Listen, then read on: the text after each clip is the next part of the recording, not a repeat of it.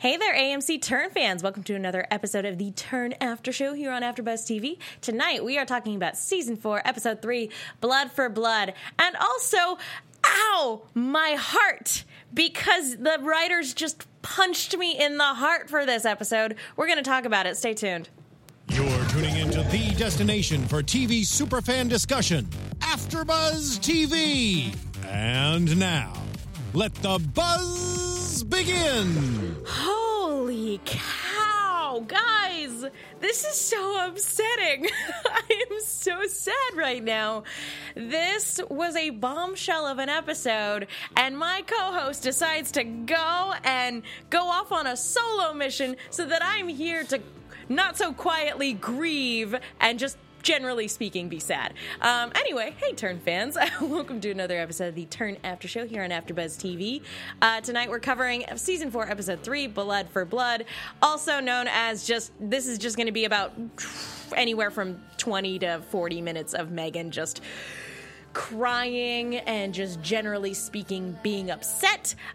Be sure to follow my co-host Katie Cullen, who is sadly out this week. Be sure to follow her on all the social media networks at Kiaxet, that is Kiaxet.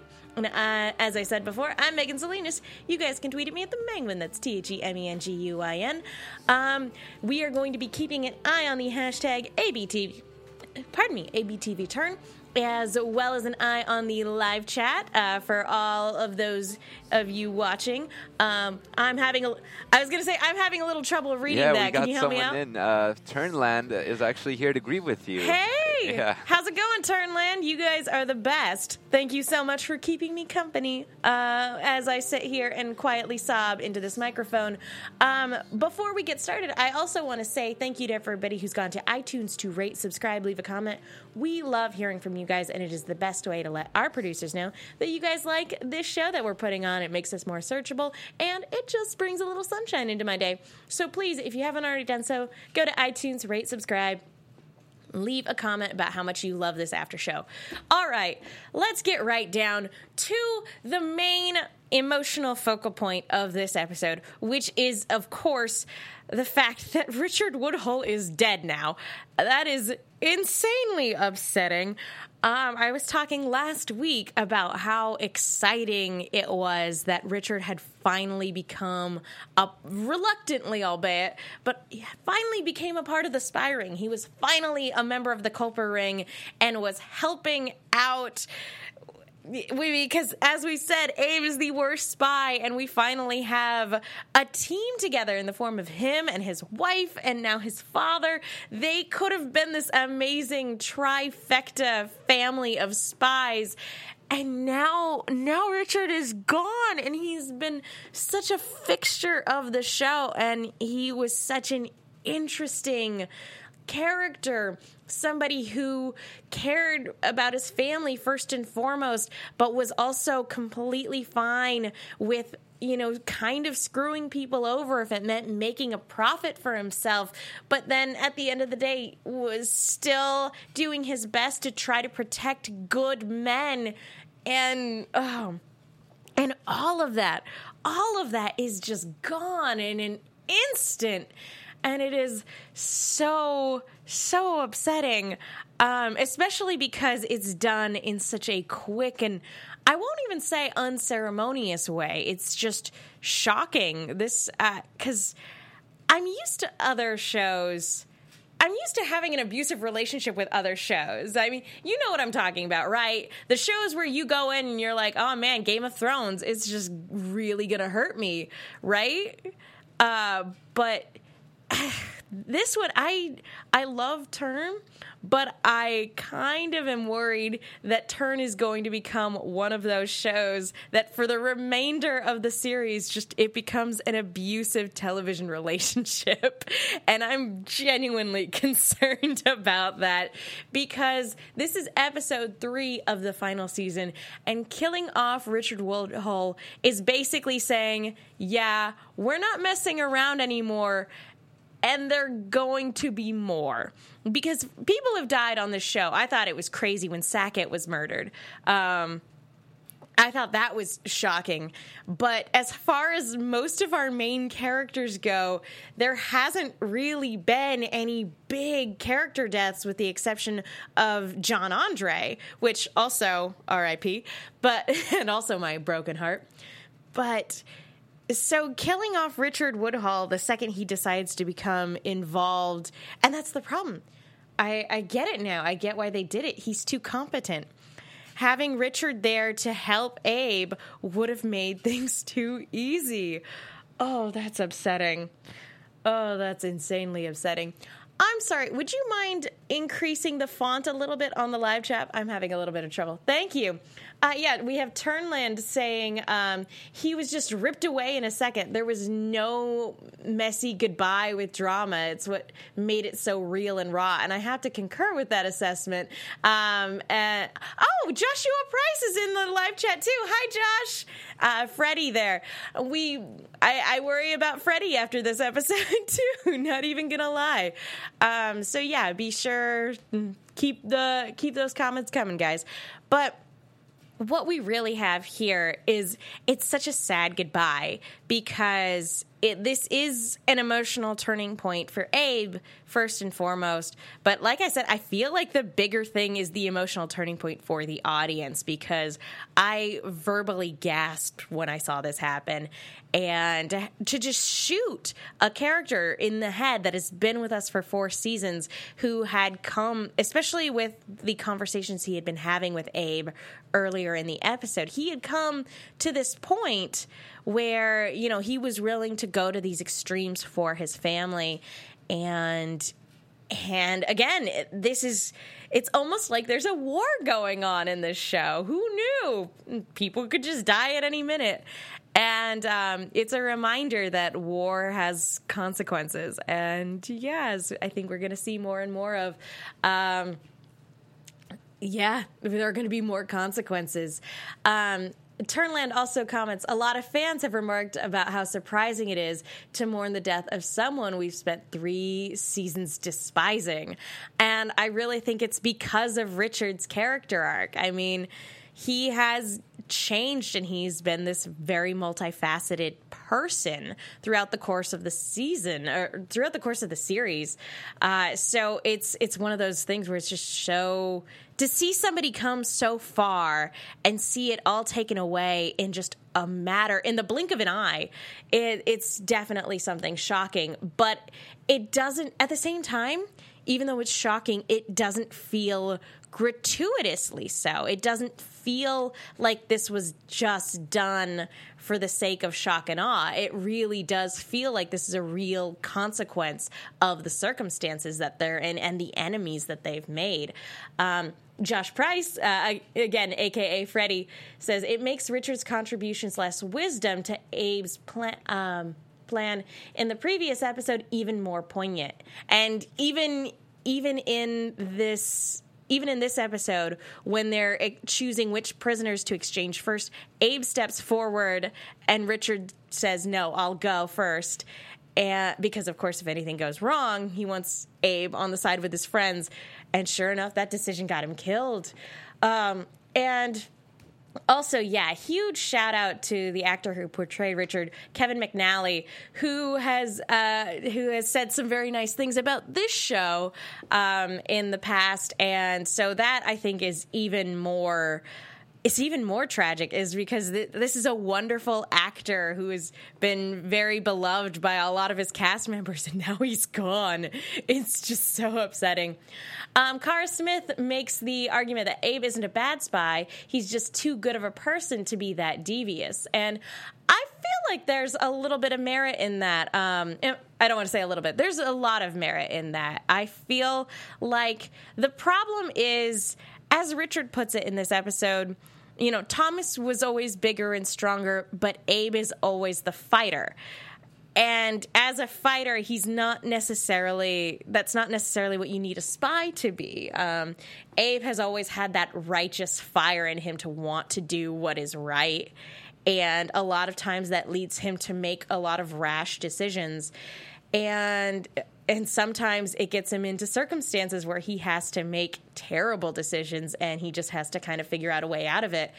And even before Richard's death in this episode, we have this moment between him and Abe where Richard is trying to cope with the fact that the troops who were there at Setauket, they're dead, and he tried his best, even though it would have completely unraveled their plan. He felt so compelled to try to save them anyway. It was something he didn't even think about. It was a spur of the moment decision, and he asks Abe, "How do you reconcile that?"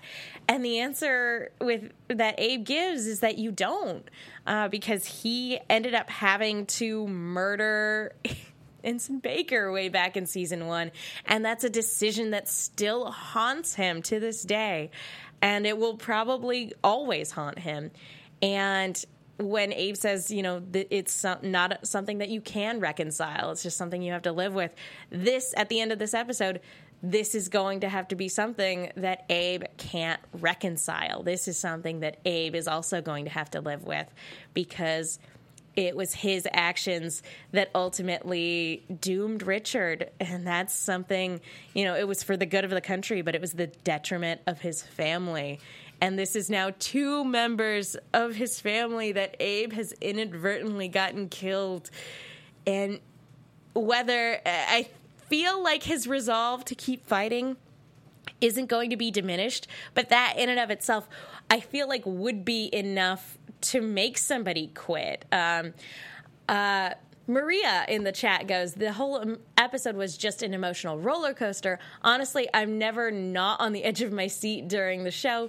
Every actor contributed so amazingly, like I can't explain it properly. And I agree. Last week I was like, I can't put my finger on what it is that makes this show so good, but it's unlike any other show I see on television. And so, yeah. Talking about that, though, I might still think that Abe is a terrible spy, but I have to give him some props in this episode, because after their group was ambushed by the Queen Rangers, he had some serious Solid Snake level skills going on as he went out to go around to flank them. He was actually pretty stealthy and showed a lot of restraint in a situation where it would be so easy to be emotional. It's only towards the end of the sequence when his gun misfires and he tries to attack somebody with hand-to-hand combat that he is bested. But yeah, it's still all things considered, Abe was acted extremely admirably in this episode. Having watched his father get shot in the head, the fact that he was still able to even act with half of the level of composure that he did is actually a huge testament to how far he's come as a character as well. We have a comment in the live chat. Although Richard volunteered to be exchanged, I wonder how Abe's relationship with Ben will be affected. Will he blame him? Oh, Shauna, thank you for that in the chat. That's a really good question. I feel like Abe, like I said, his resolve, I think, to keep fighting the good fight will be enough. But yeah, this was Ben's plan, and it was also, to rescue Caleb as well. Is there going to be some resentment there in terms of whether or not, especially if it turns out that Caleb did give Simcoe information, even inadvertently? But speaking of, I want to talk about Simcoe for a hot second, because I feel like he's in the wrong line of work. If he could somehow control or at least delegate his violent tendencies, he shouldn't be just a mercenary. He should be some sort of Machiavellian schemer. He would be so good in the upper echelons of either military side or, I don't know, I feel like a crime boss. He should be a crime... I don't know how... He would actually probably be a perfect mob boss, actually, now that I think about it. Because he has shown a type of cleverness that we really only get from really interesting Machiavellian style villains. And this is just him thinking strategically, knowing now what he does about the Culper Ring, knowing that it's the group of people who tortured him in Setauket. Like, that is a huge bit of information that was constantly kept from him, that kept him from taking the appropriate action for the past 3 seasons now. Now that he has that information, he has a type of laser focus that is downright chilling. And it's incredible to see him play with other people as though they're chess pieces, and to see the devastation that is caused just by him knowing where to send the right group of people and knowing who to talk to and when. It's one of those things that as a villain, he is going to continue to be very interesting to watch, especially in the way that he goads Benedict Arnold and the way that he can get under Benedict Arnold's skin. But yeah, let's get back to kind of what's going on with this prisoner exchange, because there's also another familiar phrase from Setauket that also probably didn't plan on being there, but ended up being there that day. Akinbode he's kind of hit a dead end when it comes to trying to find Abigail. So he's hanging around this one encampment where they're trying to find volunteers for this one mission, and he decides to volunteer as he sees the Queen's Rangers sort of closing in. So he's like, I'm gonna peace out, and I hope that this is a cool mission. I hope this isn't going to go... I hope in no way will there be any negative repercussions to me just signing up for the first mission I come across. And it's interesting, too, because there seems to be a relationship between him and Caleb that was previously unknown to the audience, and maybe they went into this a little bit with the prequel comics. I will be honest, it's been a while since I've read some of those, and even the ones I read, I didn't read all of them, and I don't recall there being any prior relationship. But at one point, when Akinbode sees that it's Caleb that they're in the middle of rescuing for this exchange, he is kind of shocked. He is like, oh, well, we tried to kill each other once. It's like, wait a minute. What? No, go back. You have to give the audience context for that comment, because if that was something that happened in season 1, I missed it. I do remember, actually. No, this was something in season 2 after he became a Queen's Ranger. I was thinking this was something way back when, but no, there was that whole standoff. Don't listen to me, guys. But yeah, when he was a Queen's Ranger, they did have a shoot-off with Caleb and Ben, if I recall correctly. So yeah, they did try to kill each other. I thought, I feel silly now. I feel silly now. It was in the episode Challenge in season 1, episode 8. I'm silly. Sorry, guys. That's a continuity on my part. Thank you so much to Mo Girick in the chat for mentioning that. And Latoya Morgan. Hi, Latoya. It mentions in episode 108, Caleb was with Ben when Rogers and Akinbode crossed paths in the standoff. So that was even before Simcoe took charge of the Queen Rangers. So wow, that was a world ago. Goodness. But talking about that particular standoff, it creates an interesting dynamic with him and Caleb, because Caleb recognizes him and was like, you were there and you were trying to shoot me. That's... at another prisoner exchange. Thank you. Thank you, Turnland. Yep. And I think that even though I clearly had a mental fog there for a moment, I think that really is a good testament to everything about this season coming full circle. This is something that happened 2.5 seasons ago, and it's still having repercussions here because Caleb knows he can't trust that guy, and yet he is a key player in this prisoner exchange. So that's going to be interesting, especially since Akinbode saves Abe, but ends up running off with all of the ransom money. So I feel like that's going to be very helpful to him as he continues to try to find a way back to Abigail. But honestly, those are funds that the Army probably really needed. So it's going to be interesting to see how not only do they come back with a lot less men, they also come back without any money. Although, talking about somebody, I missed it in the chat earlier, but talking about Robert Rogers in that previous standoff, because he also had kind of a vendetta with Ben Talmadge, talking about Rogers, looking at the way Simcoe handles the Queen's Rangers and seeing how a lot of characters have come back this season. We had a question in the chat from, I'm sorry, I don't remember who, about whether or not Robert Rogers was going to come back. I feel like he could just very well sail off into the sunset, and now that he's gotten his revenge on John Andre, and never have to worry about any of this nonsense going on again. But he also, I mean, there are a few vendettas that he still hasn't necessarily kind of fulfilled. I definitely think we could be seeing Robert Rogers somewhere in the near future, especially since he and Akinbode had such an interesting relationship. And Akinbode has had a very interesting relationship with both Rogers and Simcoe. Rogers actually treated him like a human being before he was ousted as the leader of the Queen's Rangers, and Simcoe also treated him as the only person he could trust within the Queen's Rangers. He's the only person he knew from Setauket. So it's going to be very interesting if Rogers continues to try to sort of take down the various people that have wronged him.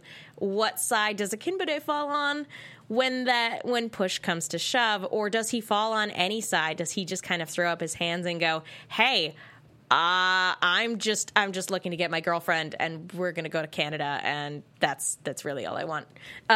So you guys have your little feud. We're just going to go.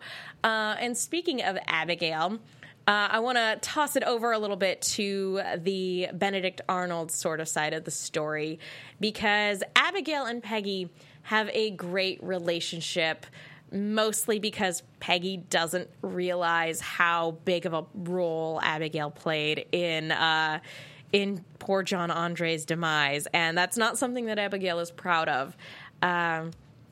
We have another comment in the live chat. Simcoe wanted the Rangers to look like Rogers Rangers.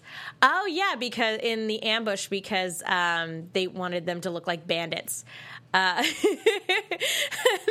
Turnland says, I think girlfriend and Canada is Akinbode's only goal. I feel like those are valid. Anyway, so to kind of get back, Abigail and Peggy have this very interesting relationship, mostly because Peggy doesn't realize how big of a spy Abigail is, but Abigail does have this affection for Peggy in the same way that she cares about Anna and a lot of other people that she's come to know. And even though she's acting as a spy, it's one of those things where, like, as people, you get to know those people, and it puts her in a very interesting, precarious position. And one that fills her with a lot of guilt. And ultimately, at the end of the day, Abigail just wants to do what's best for Cicero. So being in this household where the head of the household, Benedict Arnold, very much resents her for being there because she worked for John Andre, creates an interesting dynamic too, because I feel like she just needs to steer clear of him at all costs. But Peggy loves this woman. Peggy loves her a lot. And Peggy also takes a lot. Peggy's in an interesting position in the last few episodes, and I've been wondering what Peggy's end game is now that John Andre is dead and gone. I'm wondering whether or not she has any compulsion to continue fighting for the Redcoats, because, I mean, she loved him, and that was her only motivation for becoming a spy and a traitor in the first place. And now she's stuck in this marriage with a man she doesn't love. And I don't know. I imagine her life isn't that much different from the way it started, because they were all Kingsmen before Philadelphia was taken.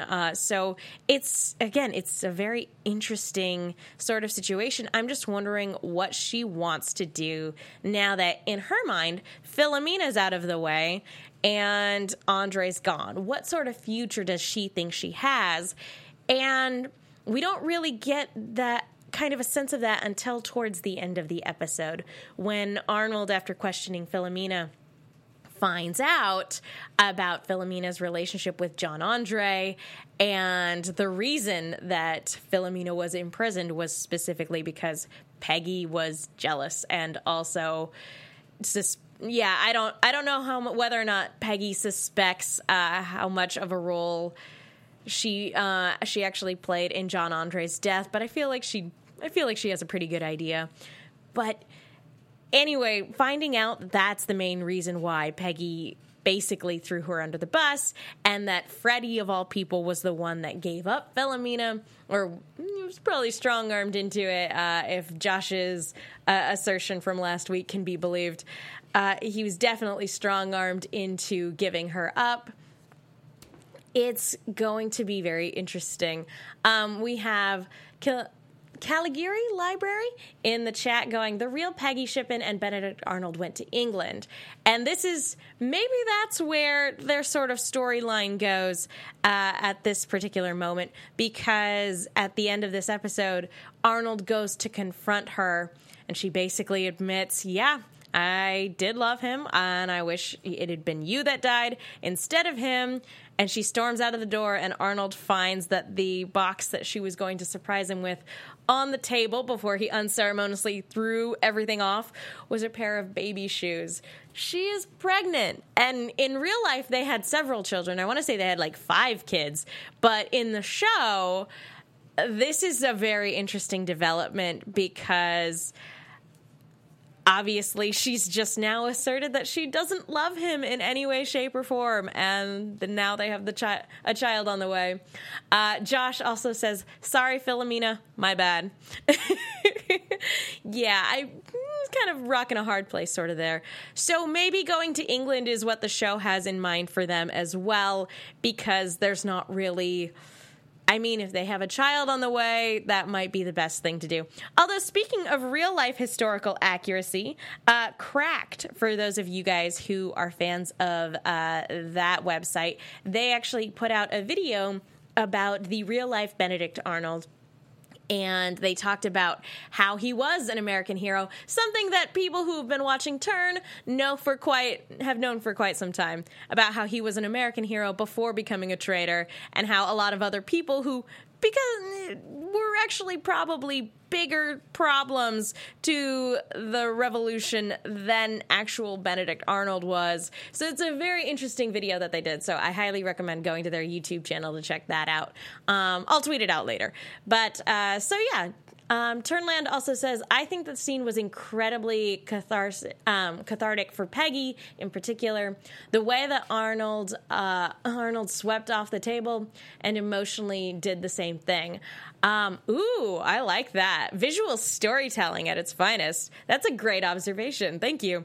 It's one of those things where that you finally clear away everything else that's standing in between you, and you're left with the truth. And the truth is not a very pleasant thing in this scenario. And it's something that I've always wondered whether or not Peggy has at least some affection for Benedict Arnold, but not at this moment. Not after he basically tears into her for having loved John Andre, basically calling her a whore and telling her that, yeah, he offered to pay for us to break off our engagement, and I called you a whore to his face, and now he's dead. And that's really upsetting for everybody. Shauna also in the chat, I think this may be the end of Abigail's spying. She may focus on trying to get over her guilt, helping Peggy through this. I feel like that would be a good thing for her character as well. Like, I feel that's probably actually a really good progression for her, is kind of trying to work through the guilt she feels over having played a role in John Andre's death, with helping Peggy through this very difficult situation, this very difficult marriage that she's now in, and now pregnancy. Although, as we kind of pointed out, she may very well be aware that Akinbode is looking for her, and as a result, she might not, and looking at how violent Benedict Arnold is, she might be looking actually for the first opportunity to take leave of this place, even if that means leaving Peggy behind. And I hate to say that because I know she cares about Peggy, but at the end of the day, Cicero is the one that is the most important to her. And if Akinbode goes, hey, I got tons of money and passage to Canada, let's go now, she's probably going to say, okay, cool, I'll leave a note for Peggy, maybe. Which is so upsetting. But ultimately, yeah, she's going to do what's best for Cicero. So yeah, let's talk about Anna real quick, because Anna's kind of having her own problems over at the camp, because for some reason people seem to think that because she has Ben Talmadge's ear, for whatever reason they want to believe, that if they complain to her, she'll be able to complain to him, and that he'll be able to get the troops the pay that they are owed. Which, again, Cracked has also done some very interesting videos on the financing of the Revolutionary War and how they survived the winter, et cetera, et cetera. Again, highly recommend going to check out their channel and seeing all of the fun history videos they do on the Revolutionary War. It's a lot of fun. But yeah, and it's not just that fact that people are complaining to her because they know Talmadge listens to her for whatever reason, but she actually even has this conversation with who of all people but Alexander Hamilton. And it's actually it's such a weird sort of scene, because maybe it's just because he doesn't know her really at all, but he's very dismissive of her, and that's not really something I was expecting seeing Alexander Hamilton at this point in the season. But at the same time, he's dealing with a lot of frustrations, and Talmadge isn't there, and he's like, I've already written to Congress numerous times about this particular situation. Hey, and so it must kind of be insult to injury to have this woman come up to him that, and if I recall correctly, he hasn't actually met, and just start complaining about what he should and shouldn't be doing. And he's like, you know what, why don't you write to them and see how effective that is? And I'm sitting here watching this going like, well, I guess she could write to Martha, and maybe that works. Maybe get in that, because Martha has her own plans for gathering finances, which, again, I absolutely adore, and can't wait to see more of this season. So that's interesting. But ultimately, and again, I'm not sure if she's doing this because she feels like she needs to do something while all of her friends are out on this prisoner exchange mission to get Caleb back, or if it's just that she needs something to do, needs some sort of cause to take up, or if she just also feels like it's finally time to address the thing she's been running away from. She writes to Sela.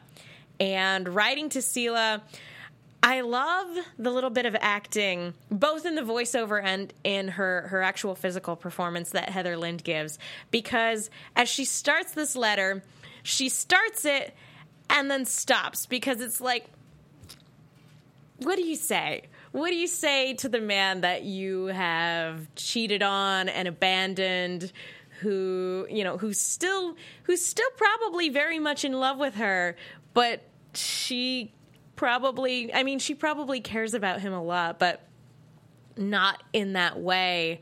Otherwise, I don't think it would have taken her nearly as long to write to him.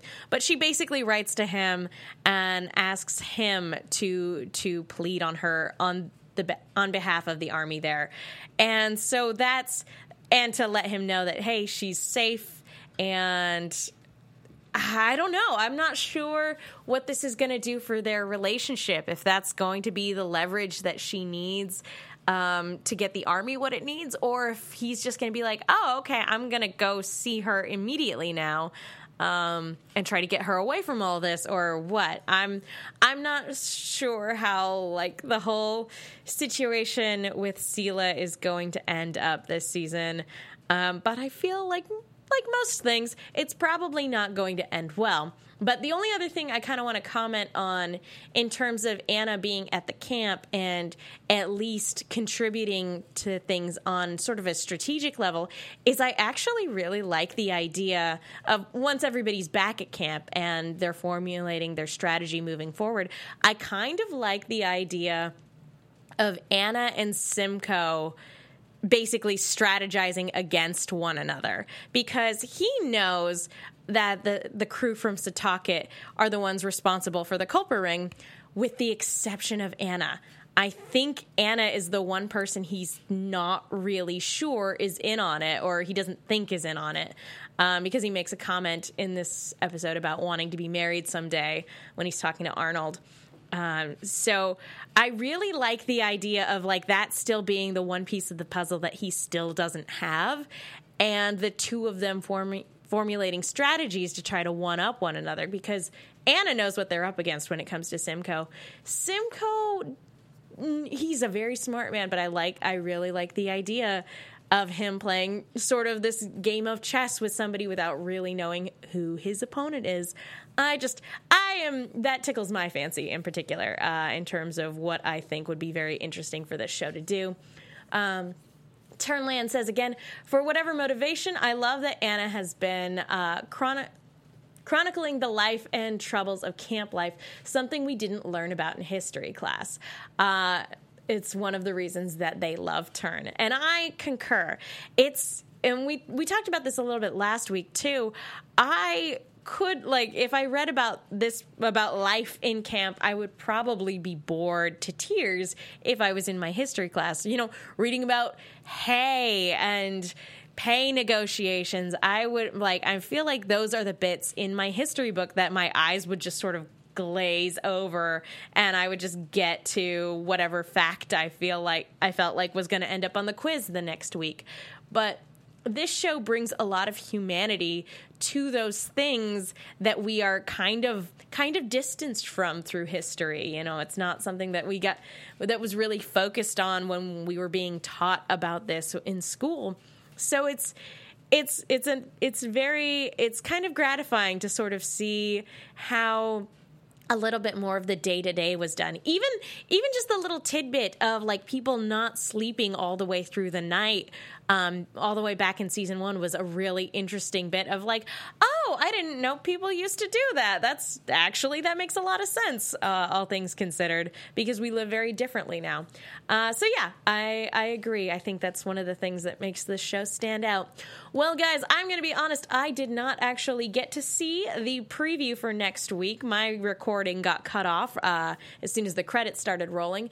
So I'm afraid I don't really have much of an idea of what the next episode is going to entail, because I didn't see the promo. But if I were to venture a guess, I would definitely think it would be the boys from Setauket regrouping and trying to figure things out. And yeah, I'm going to go ahead and throw that out there as a prediction. Robert Rogers. I want Robert Rogers to come back, and yeah, I'm going to include that in my predictions. Anna is going to be the key strategist in terms of taking out Simcoe and the Queen's Rangers. So again, I think that just about does it for tonight, everybody. I want to thank all of you guys in the live chat for keeping me company tonight as Katie's off on her solo mission. I really appreciate you guys sticking around and hanging out with me as I chit-chat about this show. Again, if you haven't already done so, please go to iTunes to rate, subscribe. We love hearing from you guys. And if you are interested, you guys can follow me on Twitter and Instagram at The Menguin. That's TheMenguin. I am also on a bunch of shows here at AfterBuzz TV. TV, and I write articles for The Movie Chick. That's Chick with 2 Ks. Be sure to check those out. I also be sure to check out the latest episode of The Shadow Radio Recreation, where I do the voice of Margot Lane. Thank you guys so much. And again, tweet at me all throughout the week with the hashtag ABTVTurn. I want to know what you guys think is coming for the rest of this season, because if what we've seen in this episode is any indication, it's going to be a rough ride. But thank you guys so much for tuning in. We will see you all next time. From executive producers Maria Menounos, Kevin Undergaro, Phil Svitek, and the entire AfterBuzz TV staff, we would like to thank you for listening to the AfterBuzz TV network. To watch or listen to other after shows and post comments or questions, be sure to visit AfterBuzzTV.com. I'm Sir Richard Wentworth, and this has been a presentation of AfterBuzz TV. Buzz you later. The views expressed herein are those of the host only and do not necessarily reflect the views of AfterBuzz TV or its owners or principals.